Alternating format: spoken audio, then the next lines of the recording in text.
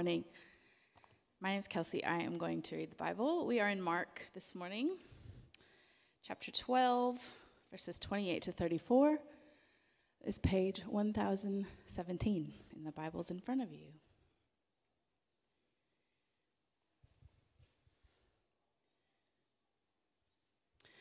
One of the teachers of the law came and heard them debating. Noticing that Jesus had given them a good answer, he asked him, "Of all the commandments, which is the most important?" "The most important one," answered Jesus, "is this: Hear, O Israel, the Lord our God, the Lord is one. Love the Lord your God with all your heart and with all your soul and with all your mind and with all your strength. The second is this: Love your neighbor as yourself. There is no commandment greater than these." "Well said, teacher," the man replied. "You are right in saying that God is one, and there is no other but him. To love him with all your heart, with all your understanding, and with all your strength, and to love your neighbor as yourself is more important than all burnt offerings and sacrifices." When Jesus saw that he had answered wisely, he said to him, "You are not far from the kingdom of God." And from then on, no one dared ask him any more questions.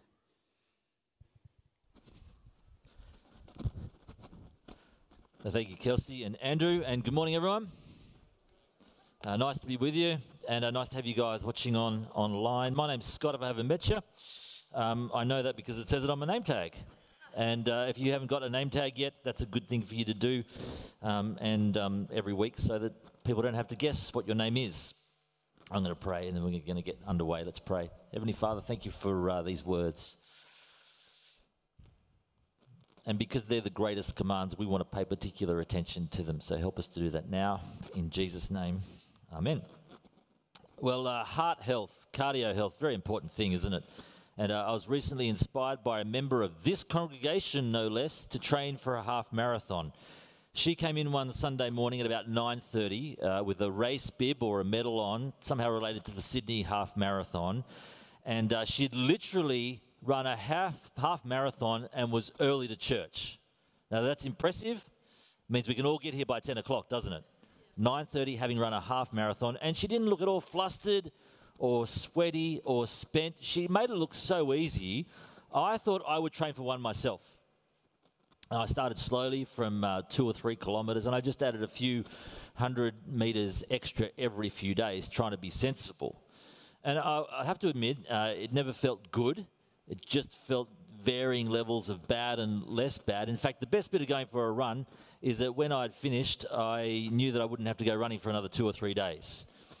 But I got to about 8 kilometres, and I finished this particular day, and I leant forward to push the button to cross over Pittwater Road near my place, and something in my lower back just went wrong. And then over the next 24 hours, it moved slowly down into my left buttock. And so now I was hobbling, and whenever anybody asks, I was forced to say that I had broken my bum running.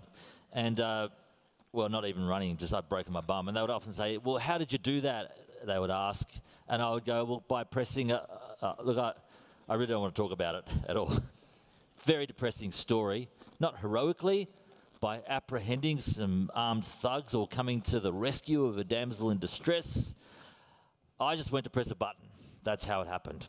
So a very cautionary tale that reminds us that it's good to train your heart, but things can easily go wrong. And really that's what we're thinking about today, training our hearts in helpful rather than hurtful ways.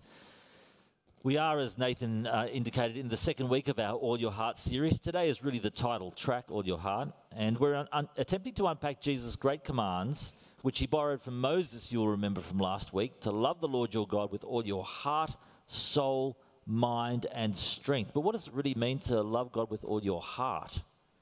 And what even is the heart as far as the Bible understands it? Why is it so important? And how might we train it in helpful rather than hurtful ways so that we can love God with all of it? That's what we're thinking about today. But before we work out why the heart is so important in the Christian life, it seems to me we're going to need to work out what the heart actually is. And, our little kind of title slide has got this cute little cartoon of the heart organ on a treadmill, which I really like. We're obviously talking about something different than cardiology or biology when we're talking about all your heart. And of course, in modern parlance, the heart is synonymous with human emotion, isn't it? Especially romantic love. So the love heart is the symbol of romance, isn't it? And there are going to be love hearts everywhere this coming Tuesday as people spend the contrived celebration that is Valentine's Day by, well, spending. Like at least double for everything. That's what happens on Valentine's Day. In love songs, we're encouraged to listen to our hearts. The late, great Burke Baccarat begged his lovers, don't go breaking our hearts. So we always think the heart is about emotions, and especially love, and especially romantic love. But in the introduction to the Godly Habits book, which we're going to talk a bit about this term, because it's going to be a real feature of our study this term, the introduction says this: the Bible speaks of the heart as the center of the person in a more complete manner than we normally think. It's the nucleus of personhood, the seat of human will, the decision-making center. In short, the heart is a bigger deal in Scripture than it is even in culture and medicine. It's the nucleus of personhood. It's the seat of human will. It's the decision-making center. In his excellent book, You Are What You Love, the author James Smith describes the heart as the engine that drives our existence. Or more fully, he says, the heart is the fulcrum of your most fundamental longings, a visceral, subconscious orientation to the world. Which all sounds a bit mysterious, but in simpler terms, he means that the heart controls that which you most desire or long for in the world. And I know we rational, post-enlightenment people believe that our minds are really mission control and that our decision-making is very rational and logical. It's actually our hearts that are mission control. So the Anglican prayer will say, cleanse the thoughts of our hearts. And you want to say, don't you mean the thoughts of the minds? No, it's the thoughts of the hearts. Because our hearts are mission control, and they're not usually all that logical. James Smith says they're visceral, which means they relate to kind of deep inward feelings rather than our intellects as such. And what's more, they're usually functioning at a subconscious level, like in the background, like your phone's operating system, which means we're not often consciously controlling them. Mostly, they're controlling us. So that's what the Bible means when it talks about the heart. And I think it becomes apparent why the question of why the heart is important is such a pressing question. The greatest commandment, according to Jesus, as Kelsey just read to us, love the Lord your God with all your heart. And yet our hearts are these visceral, subconscious operating systems that we're barely able to explain and articulate. So, wow, interesting project we've got in front of us to try to orient our hearts towards the love of God. And yet that is precisely what Jesus has commanded us to do in the greatest command. He is asking us to orient our hearts, these wayward vessels, so that they're in alignment with God and God's loves, to maneuver our wants and desires so they're running in parallel with God's wants and desires for us, so that He becomes our all in all, so that we really do love Him. We're enthralled with Him, as we heard about last week. We're captivated by His person and by His purpose in the universe, and even His purposes for our little lives, to somehow be more enthusiastic about knowing God than our upcoming trip to Italy or to Disneyland, or to want to see Jesus even more than we want to see our children grow up and get married, or whatever it might be for you. To work for the kingdom of God rather than to merely build our own kingdom or feather our own nests.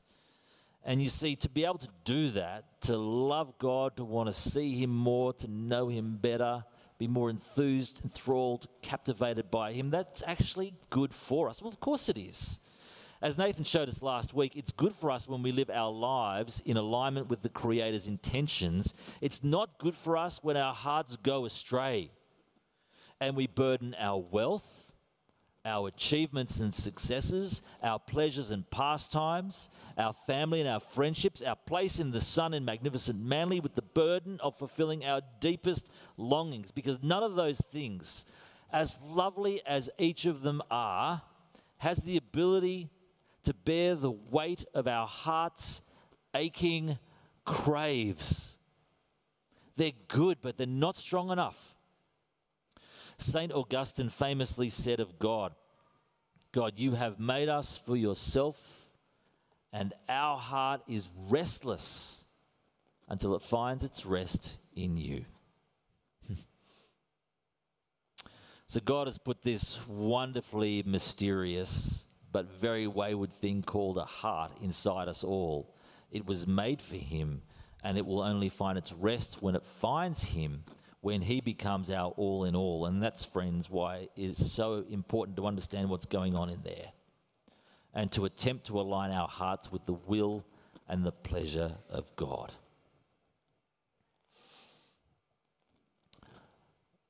But just to add some further spice into the whole enterprise, we have to remember that the aligning of our hearts to God is an inner work. Our hearts can't be tricked by us just imposing external rules and regulations. You see, whatever is going to do the work is going to have to do it at that deep cellular level, and external restraints won't be enough. One day when Carol and my wife and I were living in England, we were walking down the high street of some town somewhere in England. A lady came up to us and says, "Do you want to win a holiday to Spain?" I'm like, who wouldn't? And for a chance to win, all I had to do was write down in 25 words or less what I loved about travel or why I should win the holiday or whatever it was. Can't remember. As it turns out, I won. As it turns out, everybody who supplied their address in this competition also won. As it turns out, our free holidays to Spain was conditional upon a 3-hour drinks session at the resort, which included a personal presentation about investing in timeshare there. Now, we thought to ourselves, look, an afternoon sales pitch for a week in the sun still felt like a really good deal, especially in the depths of an English winter. But we did notice in the fine print, it said the offer was only open to British residents or citizens. Now, we figured that they wouldn't care about that if they thought they could still sign us up, but it was a risk nonetheless, so we came up with a plan. Carolyn would do the talking because she had developed a lovely little English lilt, and I would take a back seat and say as little as possible so they wouldn't find out we weren't Brits. I'm not joking or exaggerating. In the first minute in the personal interview, we meet the saleswoman and all I say is hello, and she says, "You're Australian, aren't you?" It's not like I said, "G'day, love. I just rode here on my pet emu in my budgie smugglers, and by gosh, by golly, by crikey, by the rivers of Babylon, hell of a ride." Like a tiny word, barely 2 syllables. And it came out. I can't hide it. I can't fake it. I am Australian to the core, and it will come out. Now, that is exactly the same with our hearts, right? You might remember in Matthew 15, the Pharisees very unhappy that Jesus and his disciples didn't do the ritual, ceremonial kind of hand-washing thing before they ate. And Jesus says it's not what goes into your mouth because you've got unclean hands. That doesn't make you unclean. It's what comes from the heart that makes you unclean. I mean, stuff will come out of your mouth. It'll find expression through your hands or whatever. But it comes from the heart and it's going to give you away. If your heart needs renovation or alignment or indexing to God, that work needs to be done at the heart level, not by just external regulation keeping. There is an inner work to be done, and really is a work of God by his Holy Spirit because of all that Jesus has done for us. And it can't be done from the outside in, and it can't be faked. And so thirdly today, the question is, well, how do we do the inner work? How do we tame, how do we train, how do we direct or reorient this wayward organ of ours, especially when we're unaware of what direction it's pointing in most of the time? The Apostle Paul says to a young Timothy in 1 Timothy chapter 4, "Tim, for physical training is of some value, but godliness, training for godliness really, has value for all things. It holds promise for this life and the life to come. And so we know what the heart is, and we know why the heart is important. The last question is, how do we train it? And friends, that's where the godly habits or the spiritual disciplines or the Christian practices, whatever you want to call them, that's where they come to the fore. Because if it was just a matter of training the mind, if we were merely brains on a stick, then education and information would be all that's required. We could teach ourselves, teach one another to love God. Now, I do want to say there is an element of that in this series, in Jesus' command, because he does instruct us to love the Lord our God with all our minds. And I reckon most Anglican churches, they're really good at loving God with all their minds and might neglect other parts. I think, if anything, we have the reverse kind of emphasis. And it will be a stretch for us to love the Lord our God with all our minds. So we will need to give attention to that in the coming weeks.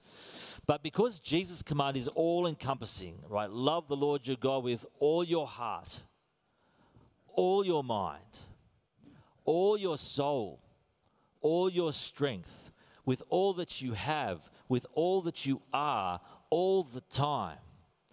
It's going to need more than just education, a program of information transfer. And particularly because our heart is this restless, visceral, subconscious orientation to the world, we'll need to train it by doing as well as by learning, or perhaps the doing is part of the learning.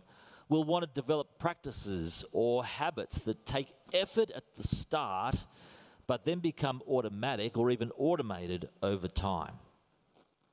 Because if you think about it, that's what a habit is. It's a behavior that occurs automatically over and over, and usually subconsciously. You think about your daily life. From when you first get up to when you go to bed, much of the action that you take on a daily basis is the result of habits rather than your deliberate choices, which means our pattern of habits have this profound influence over our schedules, what we do with the minutes and hours and days, which really means what we do with our lives.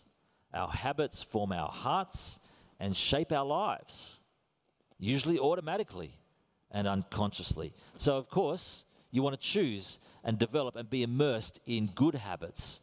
In fact, we want to choose and develop and be immersed in godly habits, because as you gather, they form us as much as we form them.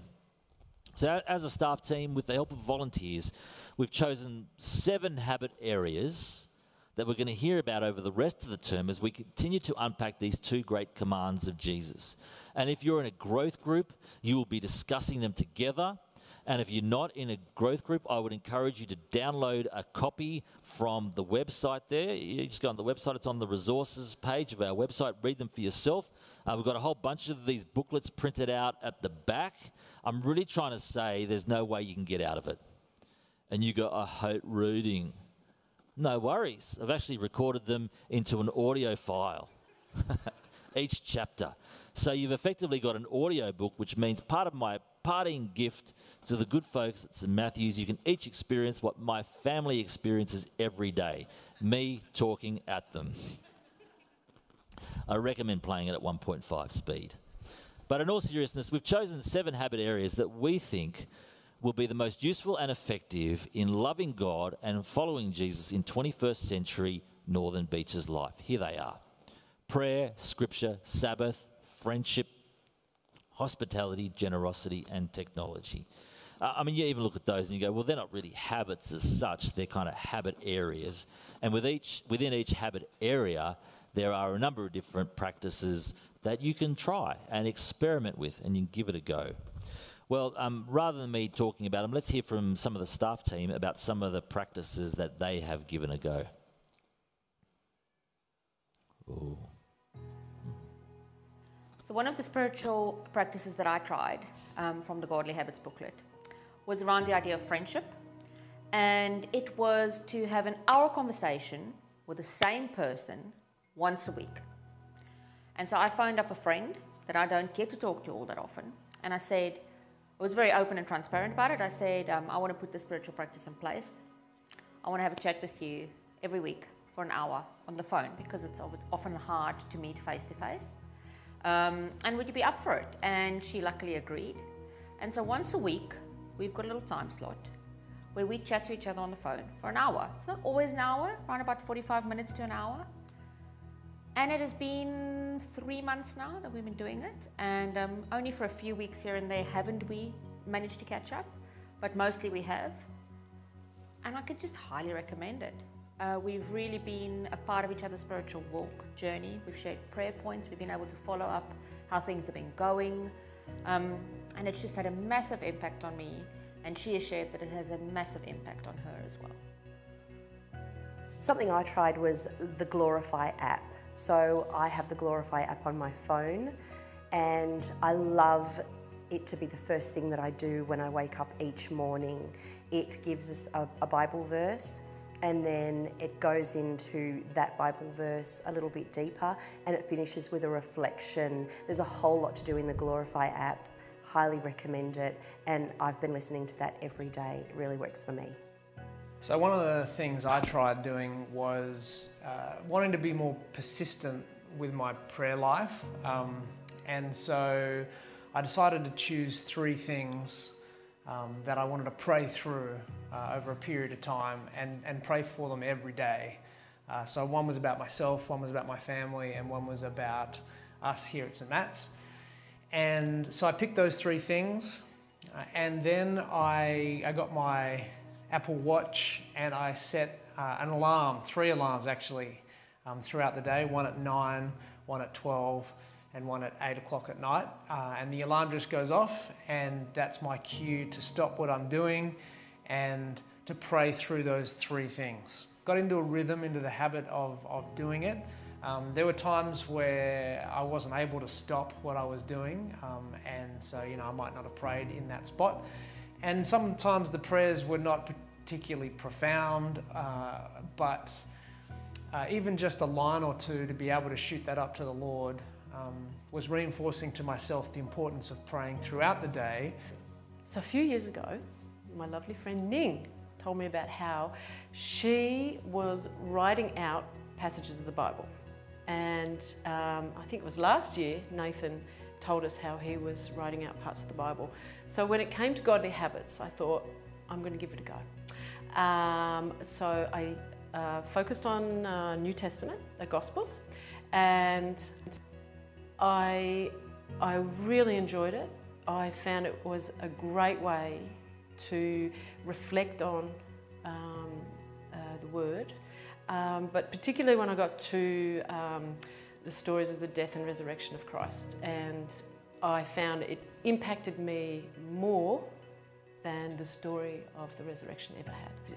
You really slow down when you're writing it, and plus it goes through your mind a few times. You're reading it, you're writing it, you're rereading it. Really made me slow down and reflect on the Word a lot more.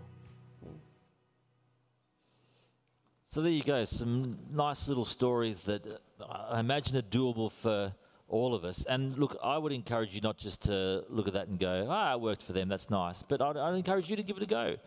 There's no point in us just talking about practices. At the end of the day, practices need to be practiced, don't they? Especially if they're going to become godly habits that automatically and subconsciously calibrate and align our hearts back towards the love of God and following his wonderful son, Jesus. And so I really would encourage you to have a go at immersing yourself in practices, in developing habits in the areas of prayer, scripture, Sabbath, friendship, hospitality, generosity, and technology, because I would love you to be able to love God with all of your heart and all that you have all the time, because I would love your heart to find its rest in him, whom we were all made for. Well, lastly, you might sense a tension between God's grace and human effort as we're talking about godly habits and training our hearts. You might feel unease about a program of habits that we're introducing this term in case it becomes a new set of laws. Another sanctified code of regulations, just another yoke around the believer's neck. And you might be going, Scott, so let me get it straight. You think we're saved by grace, but then we grow by works, our efforts in the area of habits. And I would say, do you know, there is a potential for that to happen. Not good. There is a potential for that to happen if godly habits aren't grounded in a work of God in renewing our hearts. Sure. If you make it all about you, I guess so. And of course, I could say, you know, grace is opposed to earning, but it's not opposed to effort. And if I was being cheeky, it happens every now and again, I could say Christian disciplines sound like the things Christian disciples would do. But maybe a better way of explaining it as we finish is to go back to Nathan's garden from last week. Actually, we'll go to mine this week, and that's not mine, it's just a silly picture. But mine is looking pretty good these days, if I'm allowed to say that. The front hedge is nicely clipped. It's just high enough to mostly hide the bus shelter in front. The edges are neat and sharp. The back hedge has gradually grown over the 9 years we've been there. So now that my neighbour and I, we stare quizzically at each other from our kitchen windows underneath a perfectly clipped back hedge.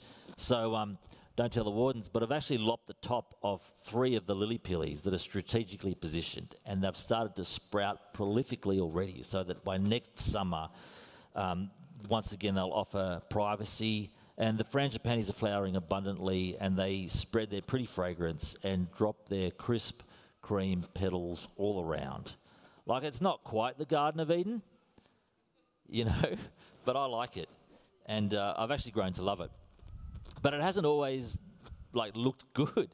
The front hedge was overgrown and overhanging, and the lawn was a bit weedy, and there weren't many frangipanis, and so it's taken work, it really has. Pulling weeds and planting trees and laying turf and getting sweaty and scratched and little spider bites. But of course, the plain and obvious truth is that I cannot make a leaf grow. I can't make a single blade of grass, not one crisp cream petal grow. So how do you reconcile those two ideas? My garden has taken work, like years of sweat, to the point where I feel something towards, I'm going to miss it when I leave. And yet I cannot make a single leaf grow. Well, I have to conclude that it's something of a partnership. It's the product of a force that's entirely beyond my control. And it's the product of attention. I mean, it's amateur attention, but attention nonetheless. It cannot flourish without the sun and the rain, and I've got no control over that. But it will also respond to my sweat and intention. And I know that if I pay it no attention, it won't necessarily die out, and yet it won't thrive. But if I tend to the garden, it will respond. And friends, that, as we finish, seems like a really apt metaphor for a flourishing relationship with God, in which our hearts slowly bend towards Him, steadily towards becoming enthralled with Him, although we know that our progress is not always in a straight line. It does seem to me that there are so many forces from within ourselves, not to mention those from outside of ourselves, to assume that the love of God will just happen by chance. It won't. And so perhaps think of the godly habits, these spiritual discipline, these Christian practices, as the sweat that we're willing to invest. As God's Spirit, you know, that great force beyond our control, makes us grow, aids our flourishing, trims, prunes, and shapes our hearts so that we love God deeply, so that we love Him with all our hearts, these strange engines of our existence, so that these restless, wayward, visceral things find their rest, their all in Him, who we were made for. Well, let's pray together as we finish. Heavenly Father, God, we recognize that you've put within us a heart. Beautiful thing with immense capacity to love, but a strange propensity to go astray as well. So forgive us for letting it wander to all sorts of odd places in the vain hope that they will fulfill its deepest longings, and bend and direct our hearts to love you. And that we recognize that godly habits might be a part of that. So help us to give ourselves to them, but we pray that it might be your grace in operation so that we love you with all that we have, with all that we've got, all the time. In Jesus' name and for his glory. Amen.